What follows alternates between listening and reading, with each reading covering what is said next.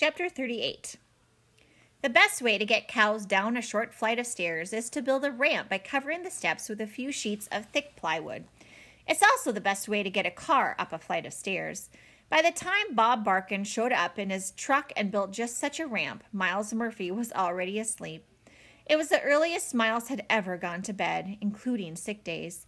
After Miles left for school the second time that day, he'd gone straight home and found his wagon waiting on the front porch.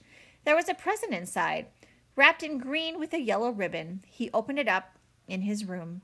In a shoebox, wrapped in tissue paper with a sash that said, "School Helper Helper." He tried it on. Maybe it was just the exhaustion, but he liked how it looked. Miles Murphy brushed his teeth and got into bed. He put his pranking journal underneath his pillow. The sun streamed through his window, but he didn't pull the shade. Miles Murphy was a cowboy, a cattle rustler, a pranking legend, and nobody knew it except himself and Niles Sparks. And that was good. And his bed was warm, and it was long before Miles was sleeping, the best sleep he'd slept since he moved to Yanni Valley. Somewhere in the distance, a cow mooed.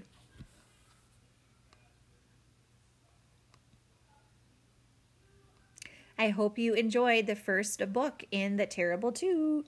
Have a great day.